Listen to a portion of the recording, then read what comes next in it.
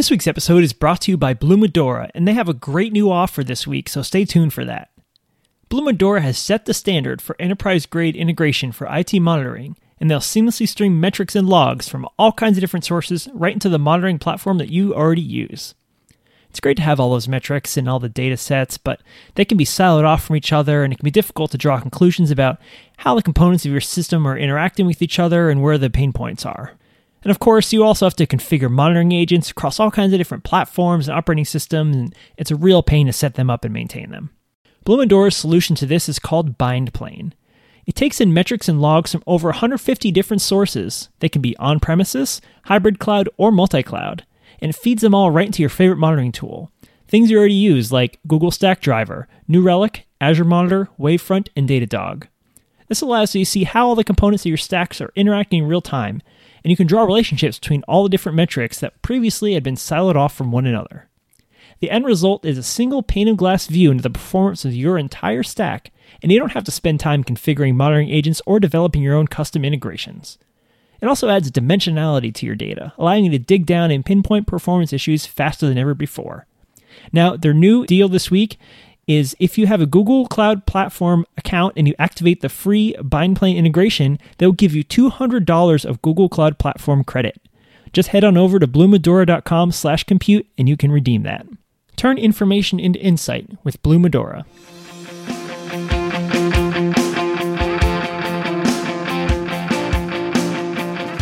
3, 2, 1, and they just drop a big thing on a trampoline.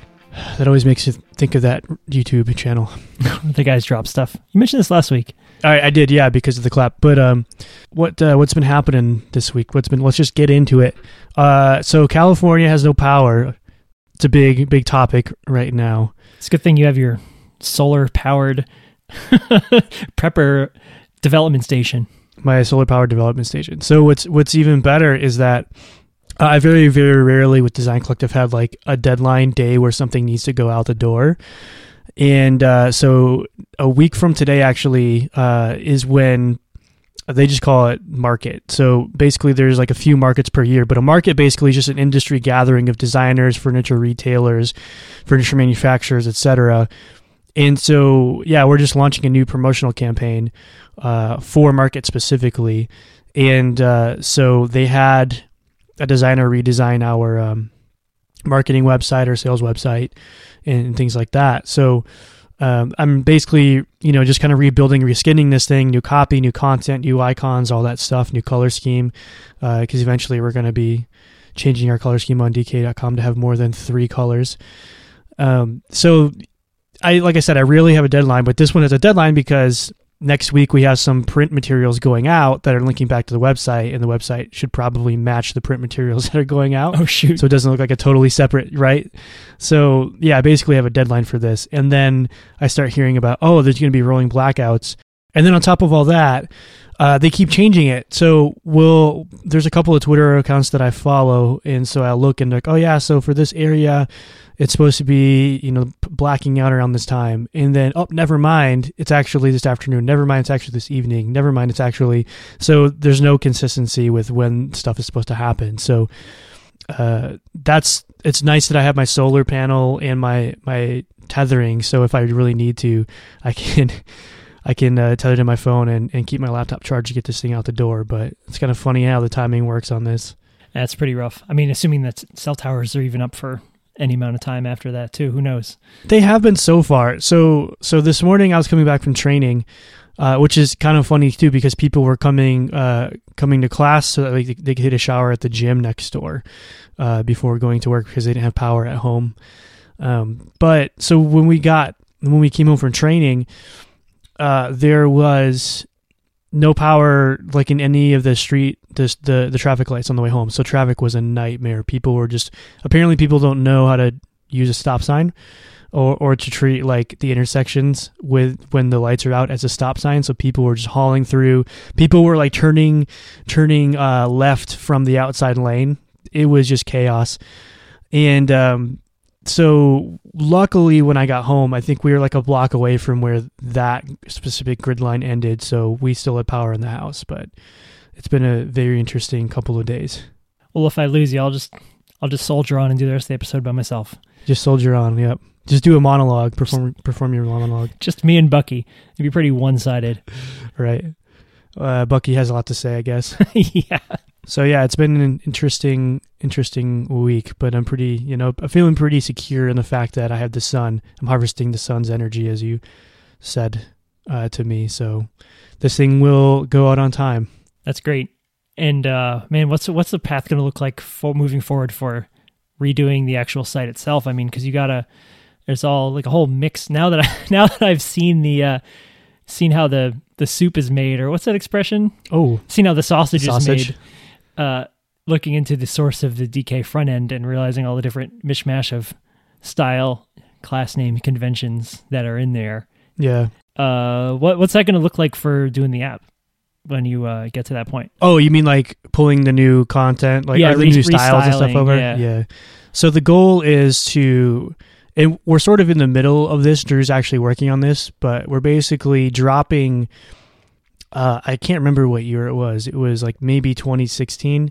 Like before I started working at DK, when I was at Octopus, my coworker Chris and I started working on a utility based, like a class based CSS library. And so what's in DK was sort of built. So I actually got moved to a different project, so I couldn't finish it. But DK was built using that, and it's just sort of existed up until now, and it's kind of a interesting little library. But basically, the goal is stripping that out and replacing those with Tailwind. So luckily, it's pretty close. So the design's not going to be translated one-to-one when translating to like switching over to Tailwind. But honestly, that's not a huge deal. So the goal is to drop the custom CSS thing, pull in Tailwind, and at that point, the new marketing site, because our marketing site's like a totally different domain and everything, that's going to be on Tailwind. The company blog is going to be on Tailwind, and then the app will be using Tailwind. So at that point, what we can do is start tweaking some colors, so I can add in the brand new color scheme and start swapping classes, basically. So I think it'll be pretty smooth. It'll be a lot of, maybe regex searching and replacing and stuff, but I don't think it'll be honestly too painful, because it's not like I can go in and if I change a class on this page, it'll break something else in the app somewhere else, right? That's sort of the benefit, or one of the benefits of this class-based setup. But that's the plan anyway, is I'm using Tailwind on all the new stuff, and Tailwind is in the app right now. We're just not totally done replacing the old class, the old library that we were using. Okay. Yeah, I mean, that makes sense. You made a really good point that because of the class-based nature of it, you can kind of just go along one file at a time and just slowly do it. You don't have to go all in on trying to fix everything at once without breaking it. It's interesting. Right. And in the case that there's some CSS or something needed to be done that wasn't really a good fit for class-based CSS, those styles are just in the view component itself. So that's also like, okay. I mean, yeah, they have some styles spread around, but that's also okay, because if I just nuke the old if we get moved our Tailwind and I just nuke the old library that we're using, it's not going to break any of that custom stuff in the view components themselves. Yeah, that's nice. I like that. Yeah. So that's the plan. I've been trying to use all the Tailwind styles on the DK views that I've been creating, all 2 or 3 of them. It's all back-end stuff. It doesn't really matter, but I've really made really good progress on the DK stuff this week. I blew through my hourly budget in about a day, or my weekly budget, I should say. And but I'm really, really happy with how things are turning out with this new inventory management stuff. I mean, I'm excited to see it. One of the cool things, or like one of the situations that made me feel validated in deciding, all right, we're going to move everything to Tailwind, was you said, all right, how should this, what do you want me to do? And I was like, all right, well, Tailwind's in the project. You're like, say no more. I know Tailwind already. And you just went off to the races. Like, I didn't have to have a walkthrough of this custom library that we're using. We didn't even have more than like a 30-second conversation about it, really. Yeah, it's the beauty of like frameworks, right? Yeah. Shared knowledge, shared language. Yeah, it felt pretty good. And I mean, our current sales website is using Statamic, which has worked okay. I mean, the idea was that we were going to have people be able to log in and change content, and they don't. So what I'm doing is I'm just rebuilding it with Nuxt, and eventually if we need a CMS, we can just toss a headless CMS on it or something.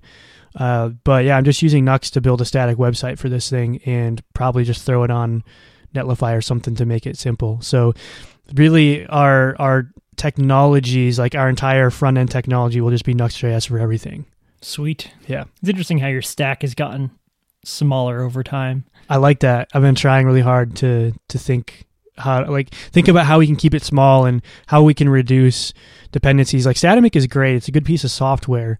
And it works well. It's easy to style and everything like that. It's easy to kind of build out, but it was easy for me because I have a history of using it in projects. When I was doing consulting at Octopus, we used Statamic a lot. So for someone like Drew to come in, and if I needed him to do something on the sales website, he'd have to learn Statamic. But he already knows Nuxt because he's working on the front end. So now I can just say, all right, well, I need this done over here. We use Nuxt, and he's already reasonably familiar with the architecture. Yeah, that's cool. I mean, that's a very good goal to have. And like you said, it gets the job done. So why bother with having two tools to take care of that? And arguably, like, Nuxt is the way more flexible option anyways.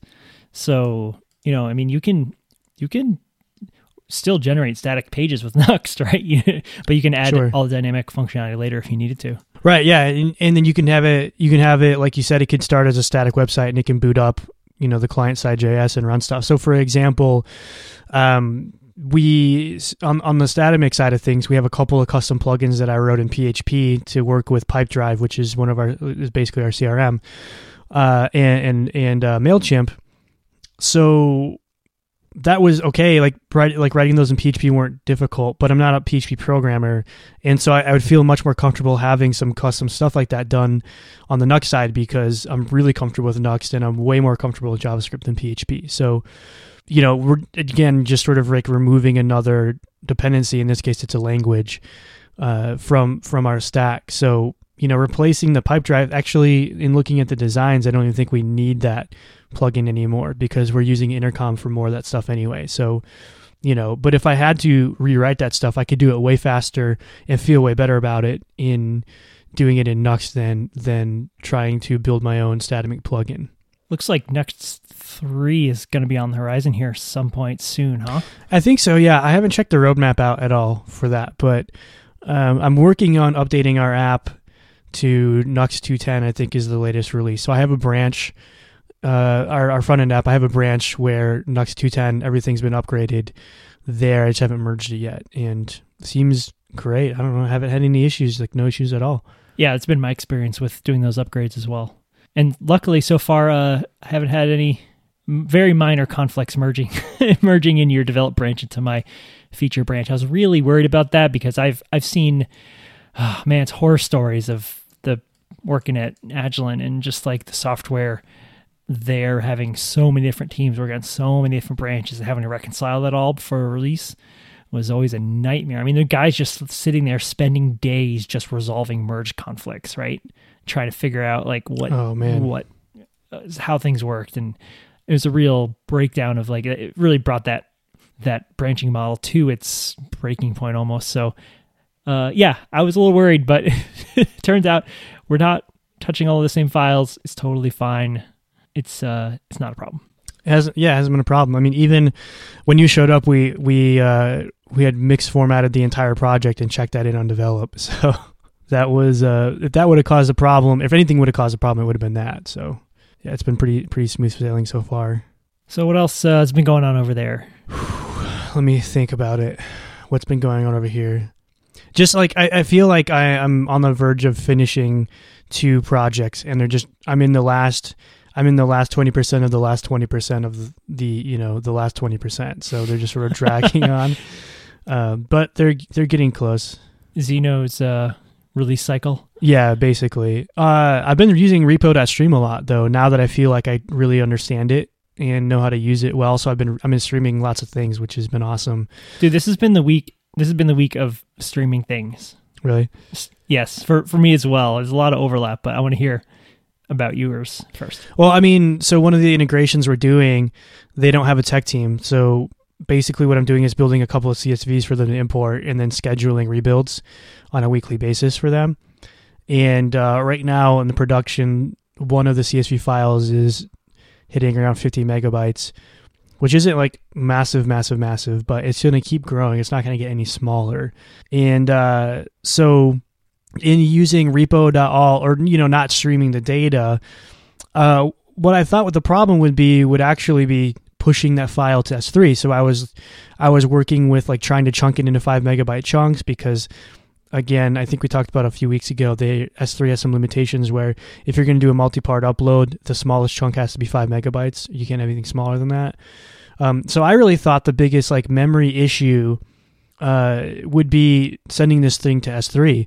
And then, on Develop, I was finding out that it was increasing my RAM usage by like 2.5 times on Develop with a much smaller CSV. I think it was maybe like a 20 megabyte CSV that I was building for testing. And switching it to repo.stream, it dropped the RAM usage to, I think it taps out at 50 megabytes RAM usage increase.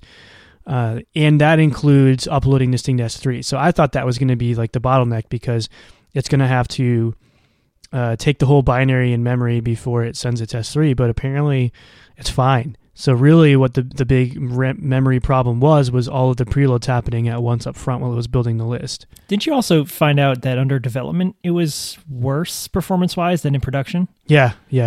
And I don't know. And so we think that was because of debugging mode, basically? Debugging mode, the logging, because production doesn't log all the SQL queries to build the list. Yeah, it's very, very much faster on production. It's almost like strangely fast. So when I run so I haven't set up the scheduler yet to rebuild these because we're still kind of ironing out some details. So when I type the command hit enter, so I tunnel into Heroku and run a command hit enter, it's nearly instantaneous for everything except for the product manifest. And it's like, could that actually have worked? It was so fast, and I hate that. It kind of blows my mind. It's so fast. Yeah, it feels like you did something wrong. Yeah. What else have I been doing? So I'm on Mac OS Catalina. Haven't had any issues there. I did see a tweet giving a heads up, like, hey, heads up, remember to run Xcode select install. And so I did that right away, and ever since then it's been fine. Everything's been great. Oh, dude, that bites me every time. We manage a whole fleet of Mac Minis remotely, and occasionally we'll do an OS upgrade remotely, and then next time I freaking log back in, I have to run Homebrew or I have to just use something. Yep. Always have to VNC in, click that stupid install button. What a pain. Yeah. What a pain that I can't do that just with command line. You gotta click the button. So it's been great. After that, I haven't had any issues, no bugs. I hadn't had to even, I ran mix compile and held my breath. It was fine. NPM run dev, it was fine. Even trashed node modules and reinstalled everything and it was fine. So pretty happy about that. So I've been using Sidecar, the new Catalina feature. If you have a certain iPad, you can basically use the iPad as an external display. And I've used an app called Duet in the past to do this, and it worked okay. But Sidecar is super smooth, even over Wi-Fi. So it's wireless. I go up to my AirPlay menu, click on the iPad, and suddenly I have a desktop on the iPad. And it's like I said, it's smooth. That's so great. My mom's been doing the same thing. She keeps sending me pictures like, look what I'm doing. And she's got like a presentation on one screen and the show note, or, the notes for the presentation on the other. And what I didn't realize is that it shows the touch bar at the bottom, which is interesting because now you can have an iMac with a touch bar. Yep. It's really strange. I have the very, very oldest iMac model that supports this, luckily. So nice. Late 2015 iMac. So, I am looking forward to trying it out once I build up the confidence to do the upgrade. You said it went fine, but it's not enough data points for me. Sorry. It took a while for me, but yeah, it's been mostly fine. It does show the touch bar. You can turn that off. There's also a little toolbar that you can have shown too. So if you have like a smart keyboard or whatever for your iPad, you can type on the screen that's on on your iPad. But you can also do like swipe typing, which is kind of funny. And there's like modifier keys, so it has a way for you to hold down Command or Option or whatever on the screen. I just turned both of those off because I don't really use them, but they're there and it's kind of neat. And the other thing is that you can use your pencil as a pointer device, but I haven't figured out how to scroll a window with it yet, so I can highlight and click on things with my pencil, but I can't scroll the window on my... Because the scroll bars are hidden automatically, right? Yeah, they're not there, so I just don't do that. But other than that, it's been great. So, or how do you hover over something if you want a tooltip? Yeah, right. Yeah, it's sort of weird. It feels like some sort of uncanny valley, like touch friendly thing that doesn't quite work right. But I've been using it. So I got some, I got the designs from the designer, and so I put those on the iPad, and so I have half of my screen is the editor, half of my screen is the browser that's being, live reloaded, and then I have the design that I'm working from on my iPad screen. So I've been playing a lot of Destiny 2 lately with the new expansion and everything, and there's a really great third-party, I call it an app, but it's not an app, it's a web app called Destiny Item Manager, which lets you manage your entire inventory for your whole character and swap things in and out and like do all that stuff without having to go through the menu system in the game and do presets, and has all this awesome, great, functionality, searching, filtering, blah, blah, blah. So when I'm playing Destiny, I just prop my iPad up of the keyboard just below the monitor, right, just in front of me. So it's keyboard, iPad, monitor. And so I can just reach over and just twiddle stuff if I need to. And that's really, really, really, really compelling experience. So I'm looking forward to just having Sidecar just plopped right in front of me, and then I can put like Slack on it or Discord or just stuff that maybe even a terminal. Like I don't know, it's just something that I don't really too much care about. I don't know what the resolution is going to look like, but it looks good, man. It looks really it's smooth. It's super smooth, even like I said, even over a wireless connection. One thing I do is I put Observer on it if I'm messing around with stuff when I want to profile some things and develop. That's a really good idea. Yeah, so Observer, is basically it's the, what's the word I'm thinking of? It allows you to see, for anyone that doesn't know, it allows you to see like all your performance metrics and your RAM usage and RAM allocation and all that stuff of any Yearling app that you have running. So in an IEX section, you can type :observer.start, and it pops open that window. So I just put that window, and basically I just have live updating charts of my development environment. So if I'm doing something and I see RAM usage spike, so for me it's sort of like flame graphs, I guess, or it's almost like a sanity checker. I'll be clicking around and watch for anything glaring to happen, and that's been really helpful, just kind of having it there. Can you have multiple sidecars? Like, could I have an iPad mini? I don't know. I'm not sure. To be determined. Yeah, but it's been cool. I normally have stuff like, so if I'm on my computer, I'll have Slack up on my iPad next to it and instead of on my computer, but I've just been using Sidecar instead for other things. Like I said, Observer, I can't get Observer on my iPad unless I install the web version, which I don't really want to do. So yeah, it works great. Just kind of hanging out over there. The other neat thing that I do with it is that IntelliJ has all these windows, right? So it has like a database window, it has test runner window, it has terminal window, and all that stuff. So normally they're just docked into the IntelliJ window itself, or you can change them to display as a separate app window. And so what I'll do is I'll take the test runner, set it to auto run, and drop it onto Sidecar. And so that way it's sort of like a little test view that is always up to date, which is kind of neat. Or I'll take like a terminal and drop it over there if I'm running a server or something. So a 27-inch monitor just isn't enough. Not enough. It's not enough. Let's see here. I think I got one more thing to talk about before I can toss it over to you. And it was really kind of a good listen. It was good for me to listen to this. So Elixir Talk just had a podcast recently. I'll put the link to this in the show notes. From what I call the Lumen 4. So the team of 4 that's working on Lumen at Dockyard. So that's Brian Cardarella. I'm going to butcher their names. Luke Imhoff, Paul Schoenfelder, and I always forget the last one. Hans Josephson. Yeah. So they're from Dockyard, the Lumen 4. And again, Lumen is the compiler that they're working on to basically take Elixir and the Beam VM and port that or compile that, basically build a WebAssembly target. So they're working on that. And this is something that we talked about in our Elixir Conf episode that kind of blew our minds. But it kind of took me by surprise because I had been talking to somebody else about this thing called Blazor, which is from Microsoft, and I guess I didn't read the site close enough, or I just kind of glossed over stuff, and I thought Blazor was actually similar to LiveView, right? So basically having sort of a JS library that you drop on a page that communicates or knows how to communicate to a process for you. But it turns out Blazor actually compiles to WebAssembly as well from C#, which I thought was kind of interesting. So one thing that I thought was really interesting in this podcast that I wanted to ask you about or get your opinion about was something that Brian said. And one of the co-hosts of the podcast said, so what are the reasons? Why are you guys spending money on this and funding this? And one of Brian's points for this was basically to the point of saying the JS ecosystem will never not be turbulent. There's always going to be a lot of turnover and a lot of fragmentation and stuff like that.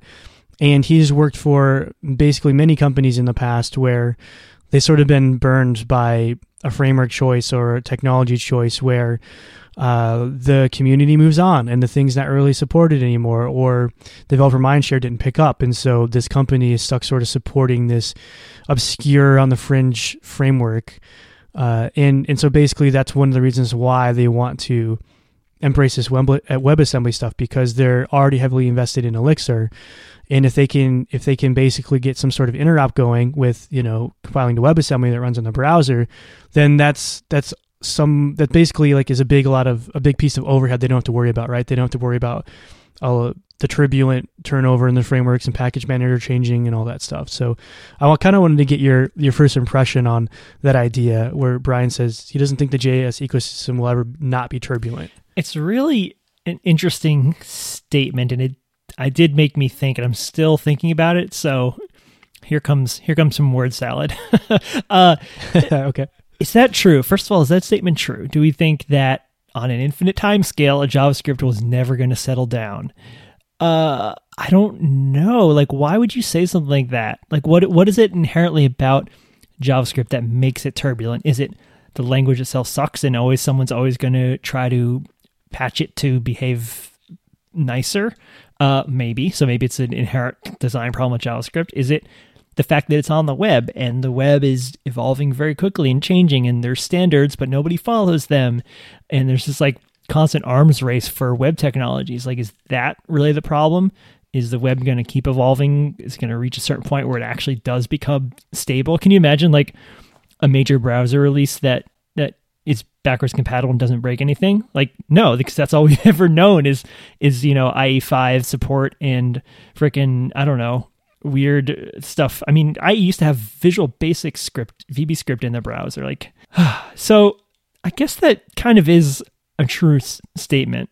It's kind of built into the community at this point, where like you said, they do kind of work on something, and a community gathers around it, and then it kind of disbands and moves on to the next greatest thing.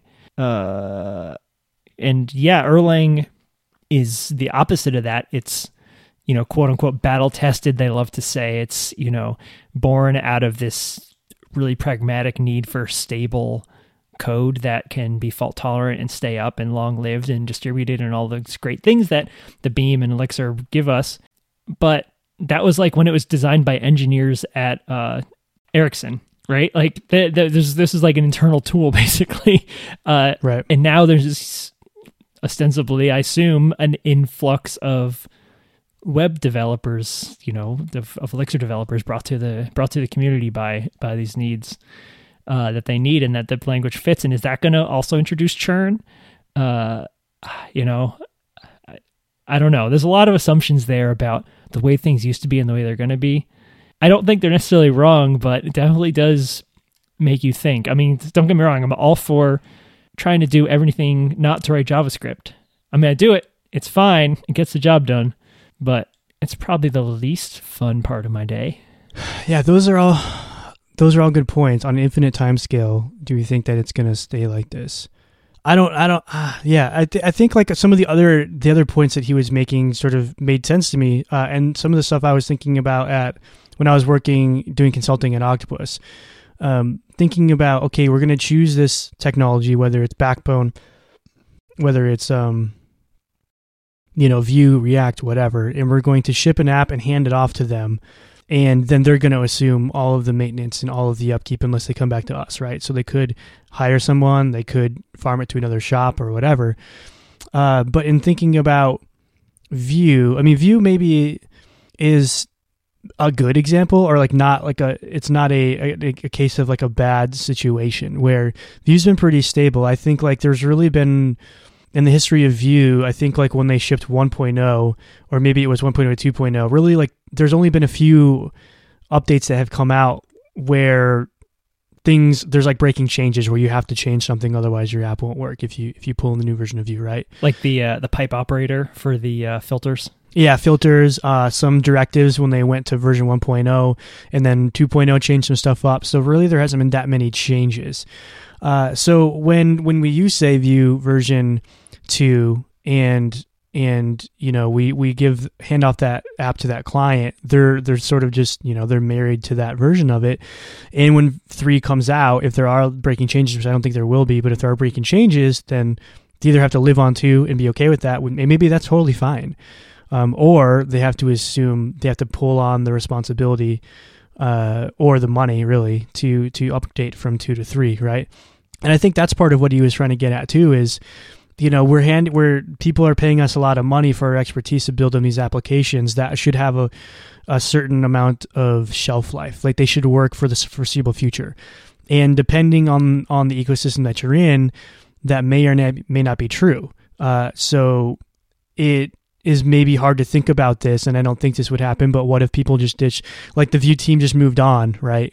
What if that happened? Then Vue's development could be forked and continued, but the market share would severely drop, right? And then it would be harder for that company to find people to continue building and supporting this app. So it's almost like at some point, some level, the argument is sort of like a moral thing. Like there's so much churn and turnover in the JavaScript community that handing over software inherently has a shelf life. Whereas if we get something that's stable, like the Erlang ecosystem doesn't move much, we hand something like that off, then we're reasonably certain that it's not going to be just busted in a couple of years. And that's sort of an exaggeration because I don't think, choosing Angular or React or Vue, like your stuff's just not going to be broken and unfixable in a couple of years. But I think like the undertone of the JavaScript community or ecosystem being turbulent is really what sort of fuels that.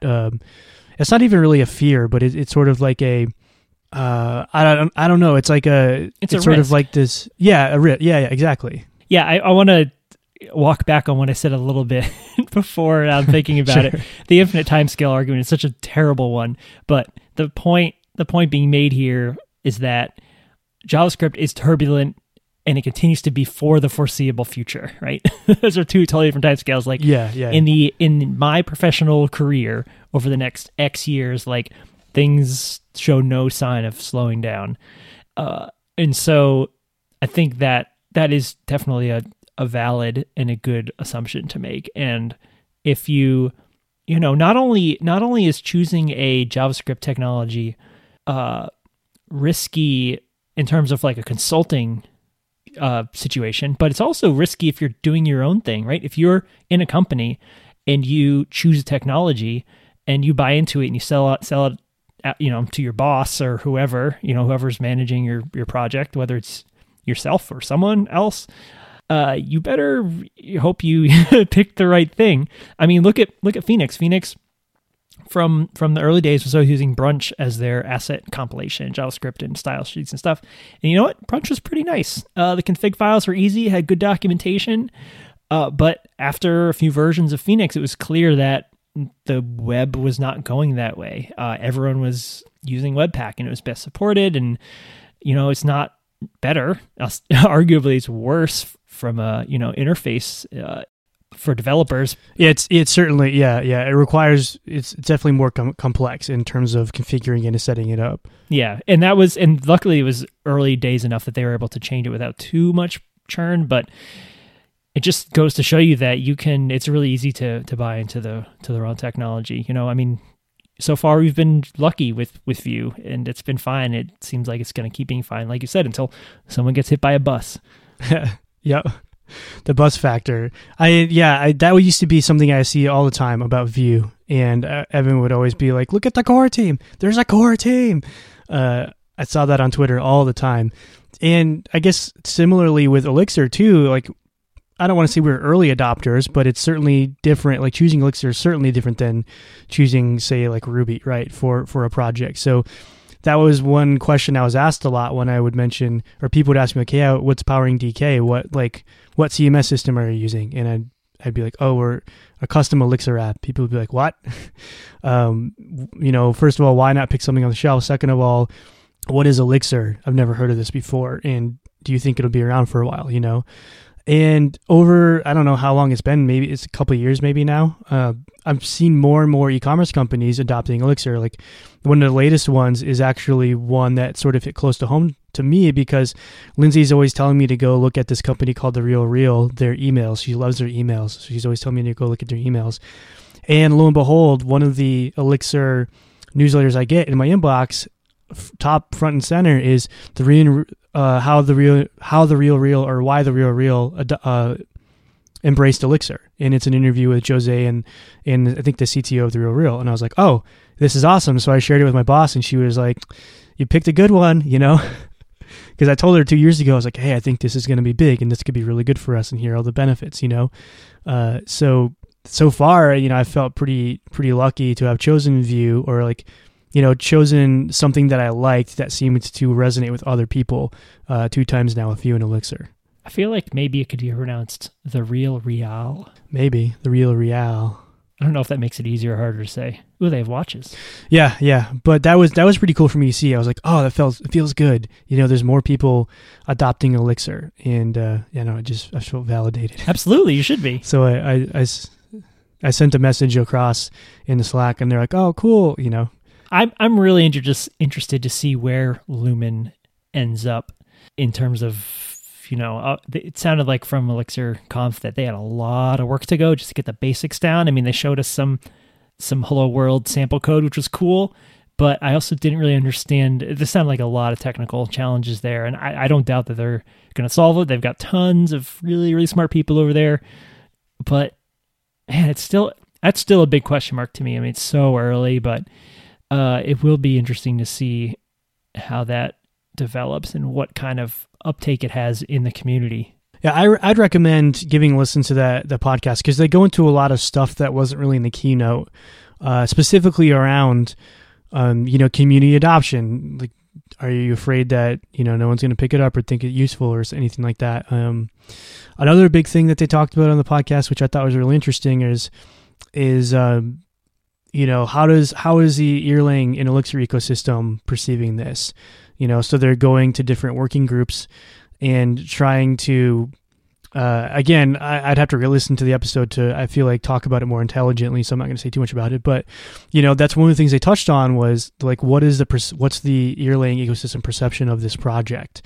And they did a lot of talking about, hey, like, we're not trying to ship the Beam itself to WebAssembly. We're re-implementing our version of the Beam in compiling it to WebAssembly. So they did a lot of, some sort of clarifications and really explaining some of those things on that episode. So if anyone's really interested in Lumen and WebAssembly and hey, is this going to be a viable thing? What could it be used for? Like, that episode really covers a lot of that. It's really interesting too, because the Beam and OTP are intrinsically 2 separate things. I mean, the Beam is the runtime, and it's also the interpreter, and it's also, the Beam is a very overloaded term, but OTP is it's literally just basically a standard library, right, built on the Beam that everyone gets. It comes packaged with the language, but it's just a library, I mean, right. Once you get the core fundamentals of the Beam and processes and, garbage collection and all like the plain old VM stuff working, obviously you want to reimplement OTP, the parts of OTP that you care about, gen servers and system namespace and OS namespace and like all those things that you've come to rely on. That's gonna be a challenge too, but I think those are actually they're actually relatively simple constructs. Like OTP has a lot in it, but they're all very, very simple implementations of things. I mean, Gen servers are, I don't want to oversimplify it. I'm sure they're very complex, but like I don't feel like there's a lot to it. Yeah, and they talk a little bit about that, and they talk a little bit about how they're approaching sort of like, re-implementing their version of the OTP. And one interesting point, I'm pretty sure that Luke mentioned this, was there's no real spec for the OTP itself. The OTP is itself. It's OTP. So that's one thing they're sort of struggling with, or not really struggling with, but like working through, is speccing everything out so that they have some sort of, guidelines and blueprints to go along with. Because again, you'd have to listen to the episode to get the more intelligent conversation around this, but the OTP is what it is, and so they're trying to re-implement their version of it, and there's not like a solidified spec for them to follow to re-implement it. That's really interesting. The only spec you have to go on is the docs, I guess. Yeah, exactly. So there's a lot of really, I don't mean, like, highbrow sometimes to me feels like dismissive term. I don't mean it to be dismissive term, but a lot of like academic conversation, I guess I could say, in that episode. And I thought it was really interesting. I was walking Watson while I was listening to it, and Watson likes to find these green acorns that he's not supposed to have because they're poisonous to dogs. And so I have to be on my game to keep those out of his mouth, because there's a bunch of oak trees on the street where I walk him. So they're all over the place. So half of the podcast was me listening to it, and half of it was me, Watson, drop it, and like grabbing stuff out of his mouth. It's not really productive to no podcast listening, but it's really interesting because the problem that it's solving, the high level problem, which Brian mentioned about, reducing churn and giving you the stable platform to build web applications, is such a pragmatic, business oriented problem, like to want to solve, right? It's this it's this very high minded idea of like, this would be better for our company, for the community, for the ecosystem, for developers everywhere if we could do this. And sure, you can have an idea, right? You can just be like, oh, wouldn't that be nice if X? But he actually has the access to the resources, to the technical people who can actually like take that deep dive and figure out all those intricacies, because it's a lot, and you can't just have the idea and be like, oh, it wouldn't be nice if someone did that, or I can see if I can do this. Like, no, you can't do this unless you understand how a virtual machine works. Right. There's so much there. So he's in a very unique spot. He's using his time and his resources, I think, very effectively. Obviously, we've seen that with investing in Chris McCord and giving back to Phoenix, and we've already seen a lot of stuff come out of that with LiveView and all the presence and stuff. All that great stuff came out of his ability to work on that stuff. So yeah, I'm really excited to see how this evolves. Yeah, me too. And the other, like, a part of the discussion was again around like community adoption. Like asking, how do you think the community is going to adopt this? Like, how practical do you think it'll be? And the responses I got or the responses I heard were really interesting. So one of the responses, again, I think this was from Luke. He was saying, even if people don't really grab onto this thing and it grows in a big way, other ecosystems are having this too. So I mentioned Blazor from Microsoft. Microsoft is spending a lot of money, presumably on Blazor, because it's there, right? So you basically can write C# and it compiles to WebAssembly. It can run on a server or in the browser environment. So there's that. I think there's a PHP. I don't remember the name of it. I'll put it in the show notes, but there's a PHP library that is compiling. One of the compilation targets is WebAssembly. So there are more and more ecosystems that are sort of getting this sort of compile to WebAssembly and run all the places that's supported. And so one of the answers was like, well, Elixir should have that too, right? Because, like if someone needed it and we didn't have it, then they would have to move away from the ecosystem, and we don't want that to happen. So a lot of it from Brian's point of view is, yeah, we want to fund this because we want to use it in our business and it's going to make us a profit. And on the totally other end of the spectrum was like, well, yeah, maybe this is going to be a huge tool. Maybe it's going to be like a bespoke tool, but other languages are getting this, so Elixir should have it too. It's going to be really interesting to see like which language is the best for it. Like maybe one becomes the de facto, like, oh, don't no one's going to write WebAssembly. I haven't looked at it. I don't really know what it consists of, but if it's anything close to like real assembly, you're not writing that by hand to write anything meaningful. So, maybe like just like Ruby emerged as the language for writing web applications. Before that, it was PHP. I mean, PHP was developed for the web, but like it's a bad example. But what I'm trying to say is like maybe one language becomes popularized by its ability to do WebAssembly effectively, and maybe that's where people learn about Elixir. Maybe they're like, oh, maybe they do. Imagine someone's first experience with Elixir is entirely in the browser and like, oh, I can write server apps with it too. Mm-hmm. Yeah, it's definitely interesting. It's still hard for me to, I get practically like, yeah, you could write Elixir and it compiles into WebAssembly, it runs in the browser, and you get UI from it. I think a lot of the moving pieces are still maybe a little bit outside of my grasp because I haven't really dug into it. They talked a little bit about it on the episode, but basically they're talking about how the host is going to expose whatever they want to the WebAssembly package. So in the case of a browser, you're going to have access to the DOM API and the JS API and all that stuff. And I was like, oh, okay, that makes sense. So it's almost like I guess it's like, I think the example they used it was like a reverse node, but that doesn't necessarily apply to what I'm trying to say. But I guess like when I was listening to it, they're describing like, here's how you could hook into the browser, but also if you were running somewhere else, that host could also expose, say, for example, Arduino, right? So that way the Arduino host could expose whatever bindings someone would need to work with it. So essentially you have, A, B, and C languages building into WebAssembly, and then whatever's running the WebAssembly really just has to know about the host it's running on. And as long as it gets WebAssembly, you're good to go, which is sort of like a universal compile target, right?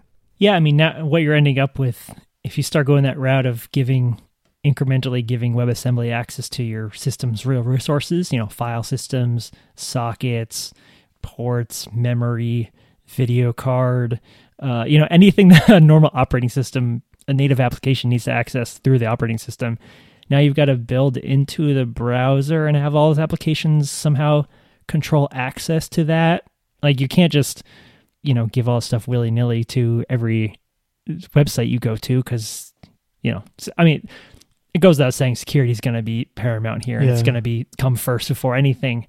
But if it does become this thing, that basically it's not a virtual machine though, it's a bad example, but it's like having the Java runtime installed on your computer or something, right? Java is something that you pretty reliably can just like compile and run anywhere. And of course no one really has Java on their PCs anymore, but you certainly they're going to have you refuse to. I would go to great lengths. I will install Docker before I will install Java, as we learned. Yes. I have my limits, Sean. Yeah. That's funny. I hadn't thought about any of that stuff, but yeah, it's very interesting. I don't know. It's really interesting to see. There's so many people in this space, and they're all sort of angling for what's going to work best for them.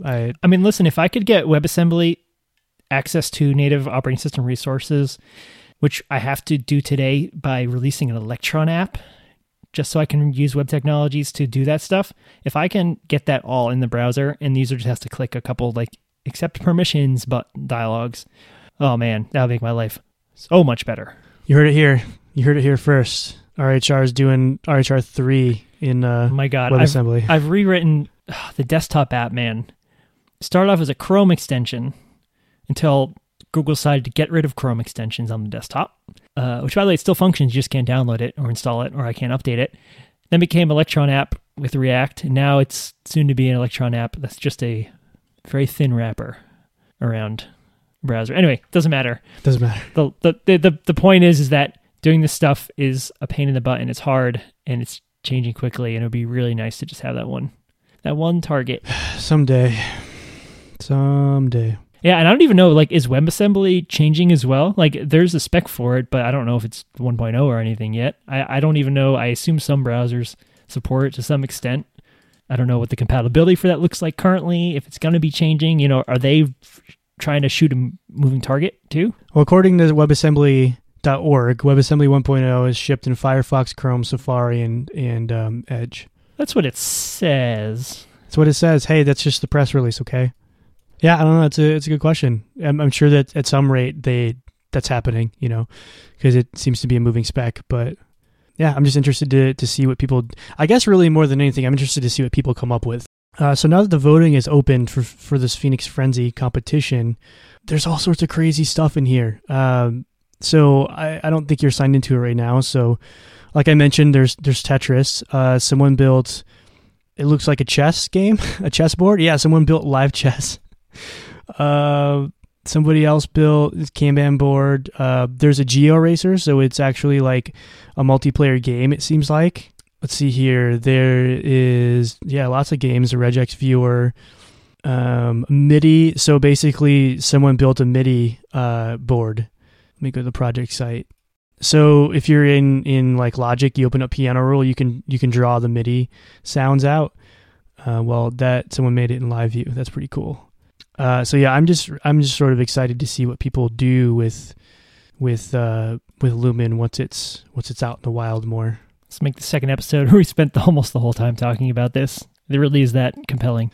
Well, I took up all the time again. I'm sorry.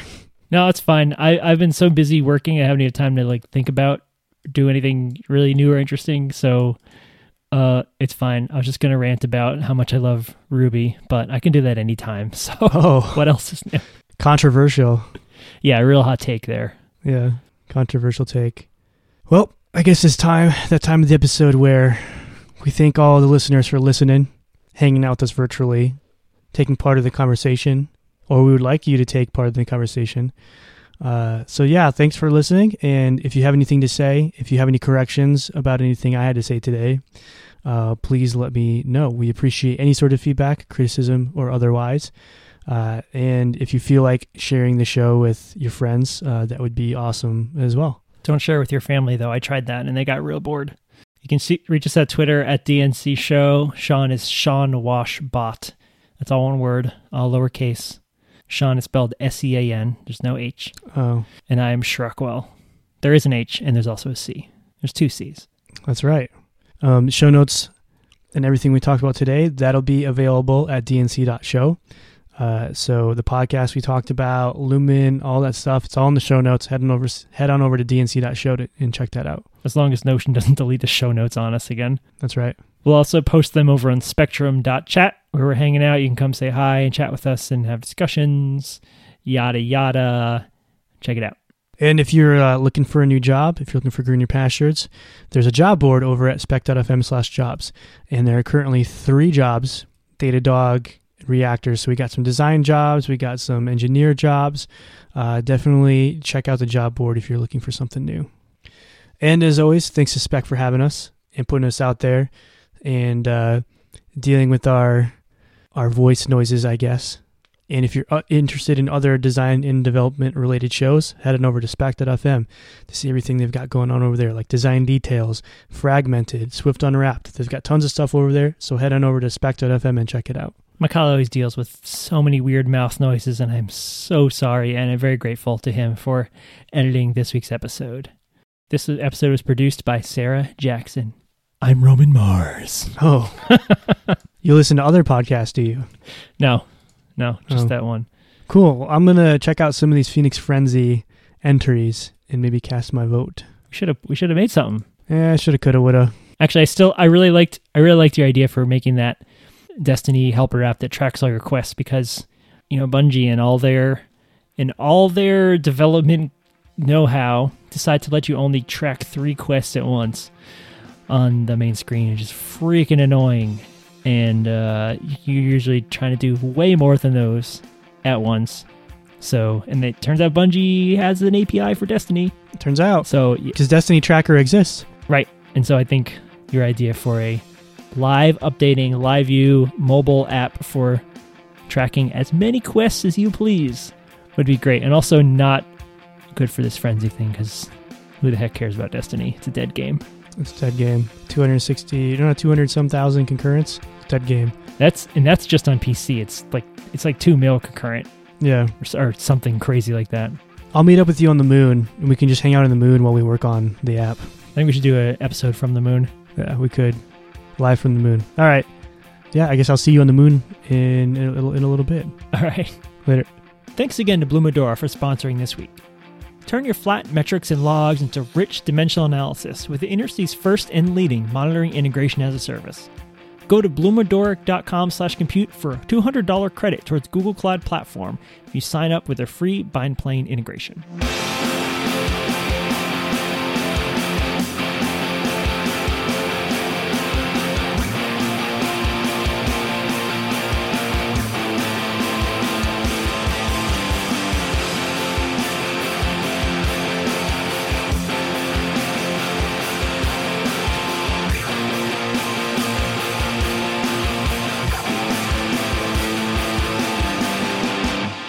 No, you hang up first.